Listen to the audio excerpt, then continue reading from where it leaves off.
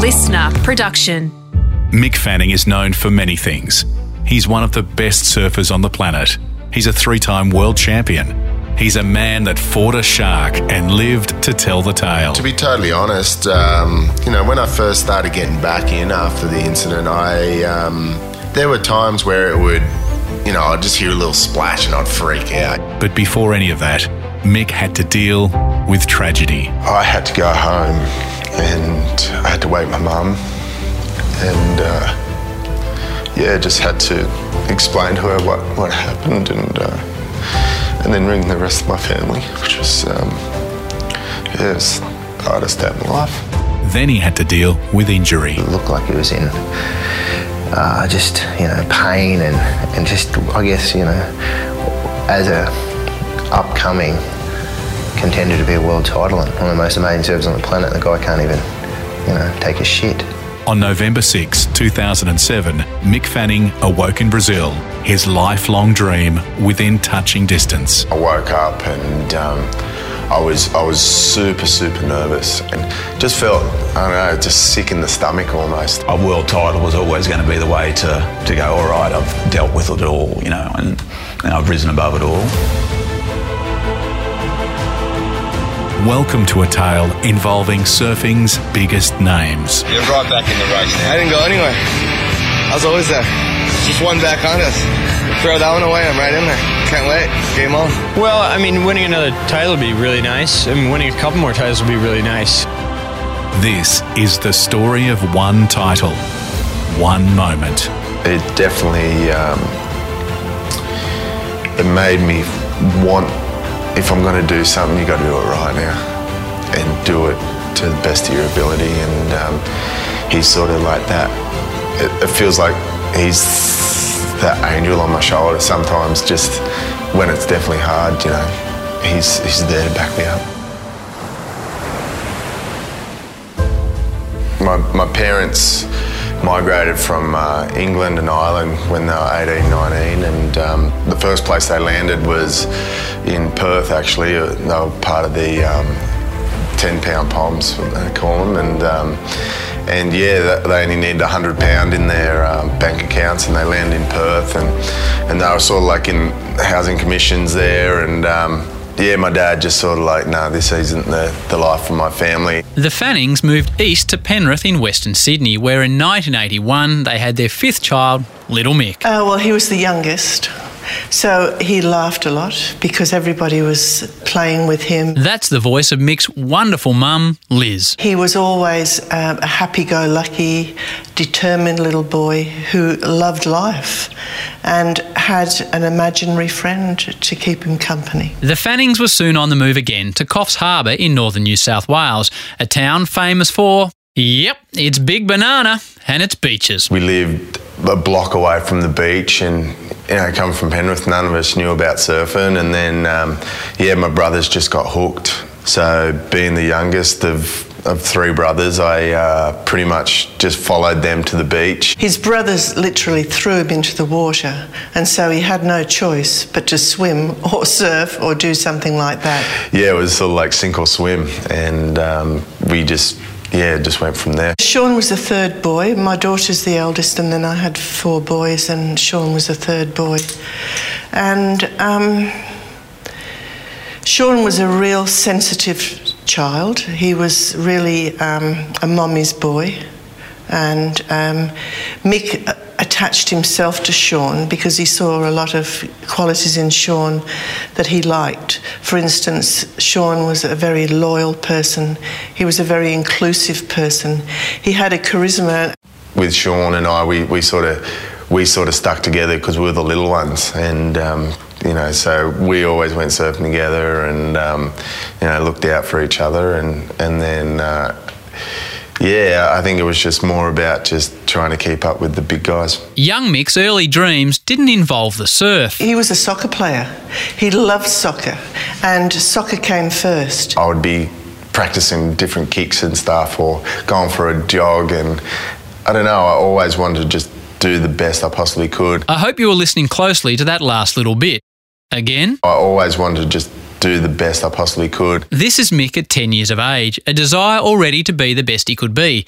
The early stokings of a competitive fire that would burn red hot, a roaring fire that would later become Mick's greatest weapon. Competitively, he's freaking fierce. That was 2012 World Surfing Champion Joel Parkinson, but we've skipped ahead. More of Parko in a minute.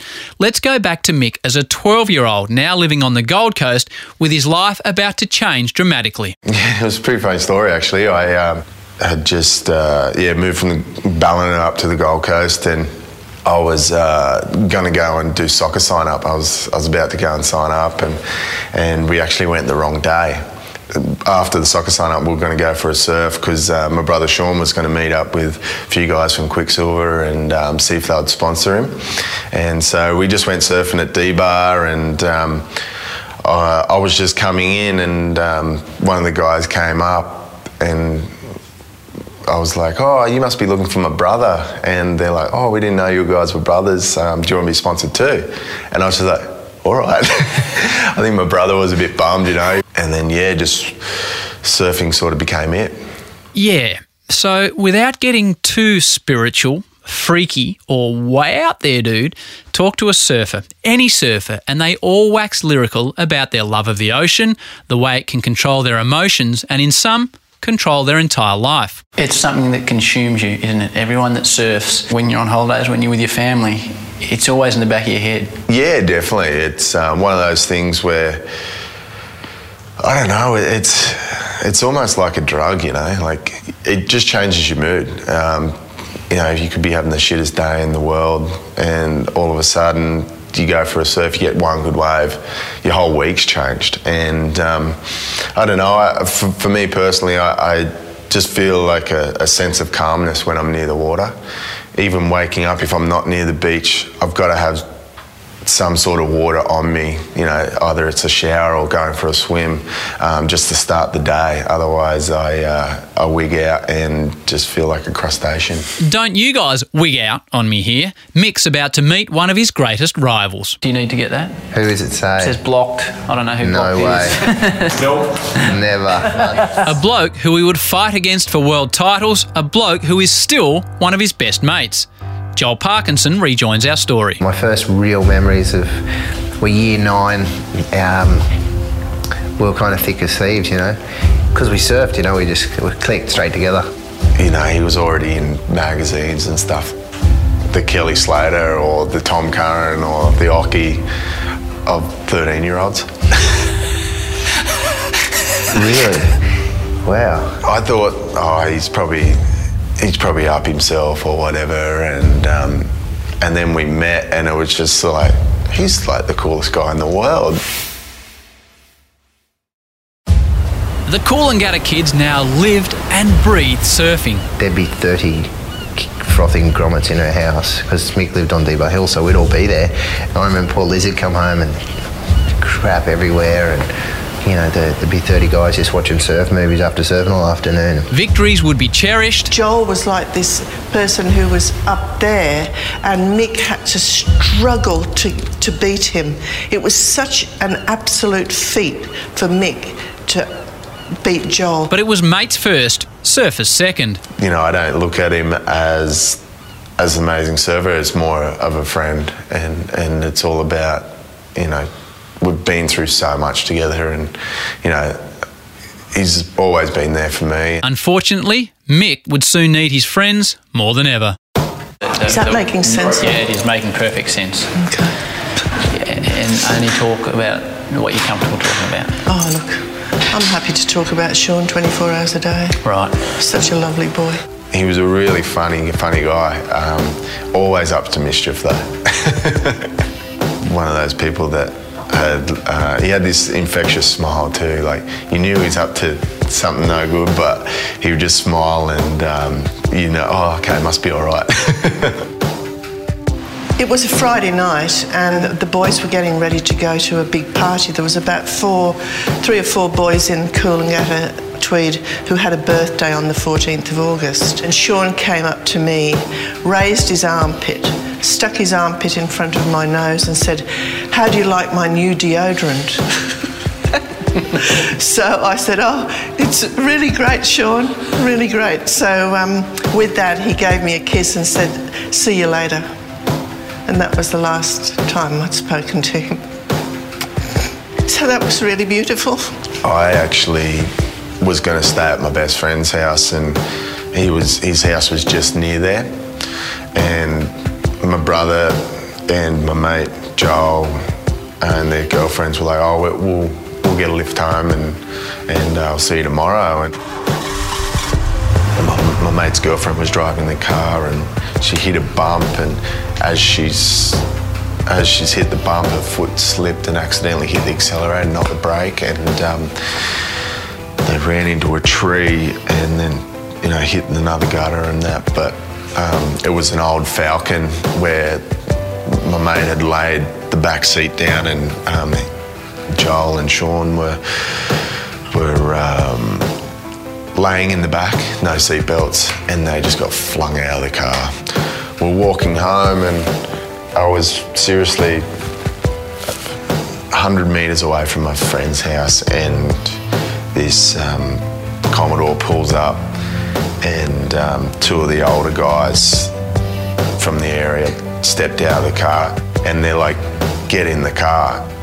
As I jumped in the car, we started driving off, and I realised there was two detectives in the front, and the two older boys just grabbed me and just went, we got some bad news, and Sean passed away. And it was, I just exploded. It was definitely something that, how do you explain that, you know, like such the shock and everything like that. And they're like, all right, we think Joel's dead too, and we're just like, oh. Joel is Joel Green, one of Mick's best mates, who also passed away in the accident. I had to go home, and I had to wake my mum. Yeah, just had to explain to her what happened, and then ring the rest of my family, which was, it was the hardest day of my life. What'd your mum say, mate?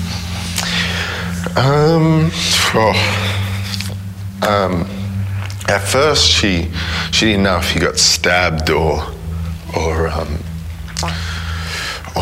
you know, was in a fight. And Mick was screaming and screaming, Sean's been killed, Sean's been killed. And I don't know why, but I thought he'd been attacked or something. But then I walked outside the bedroom and there were all these men there, and they told me what had happened. It's just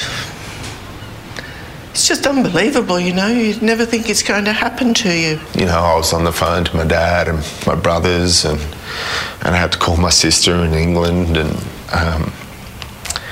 yeah, just that whole sort of numbing feeling just came over, and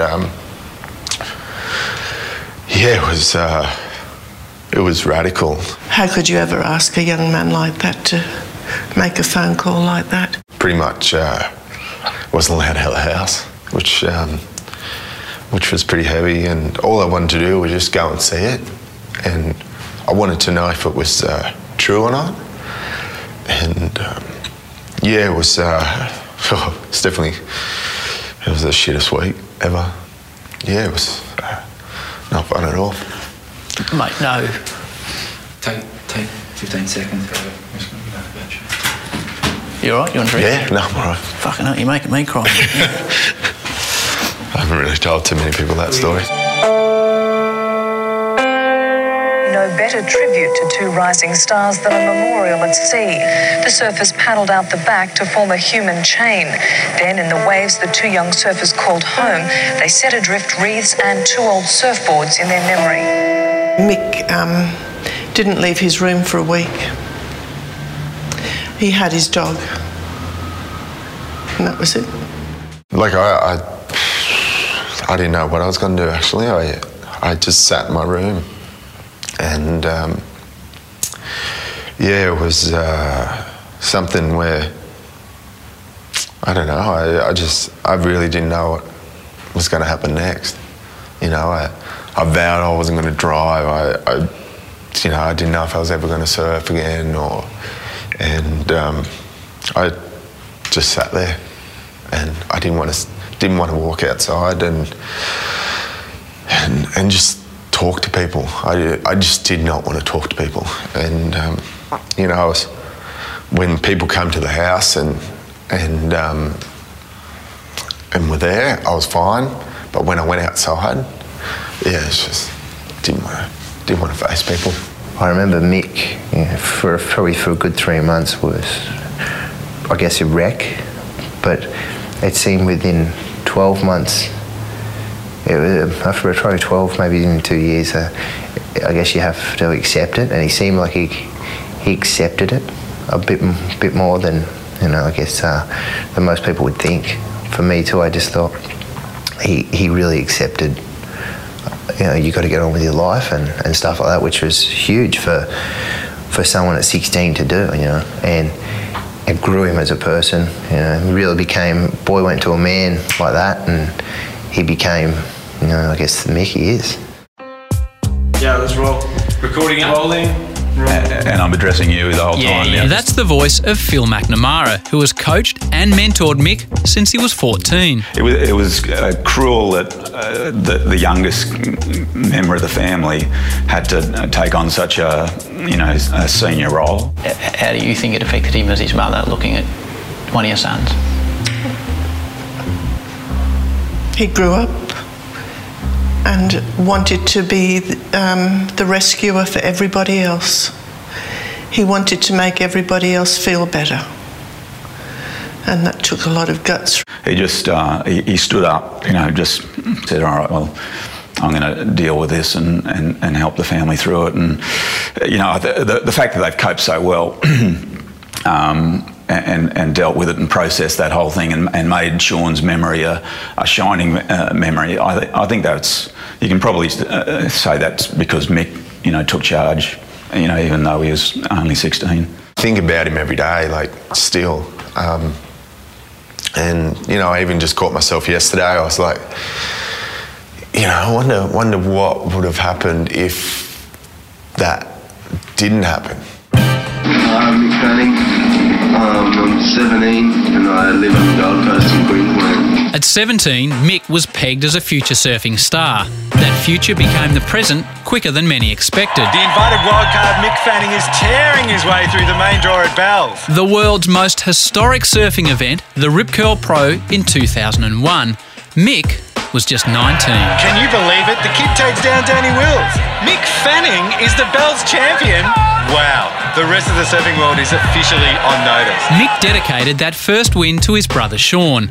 The next year, 2002, the man now dubbed White Lightning for his speed across the wave, won again at Jeffreys Bay in South Africa.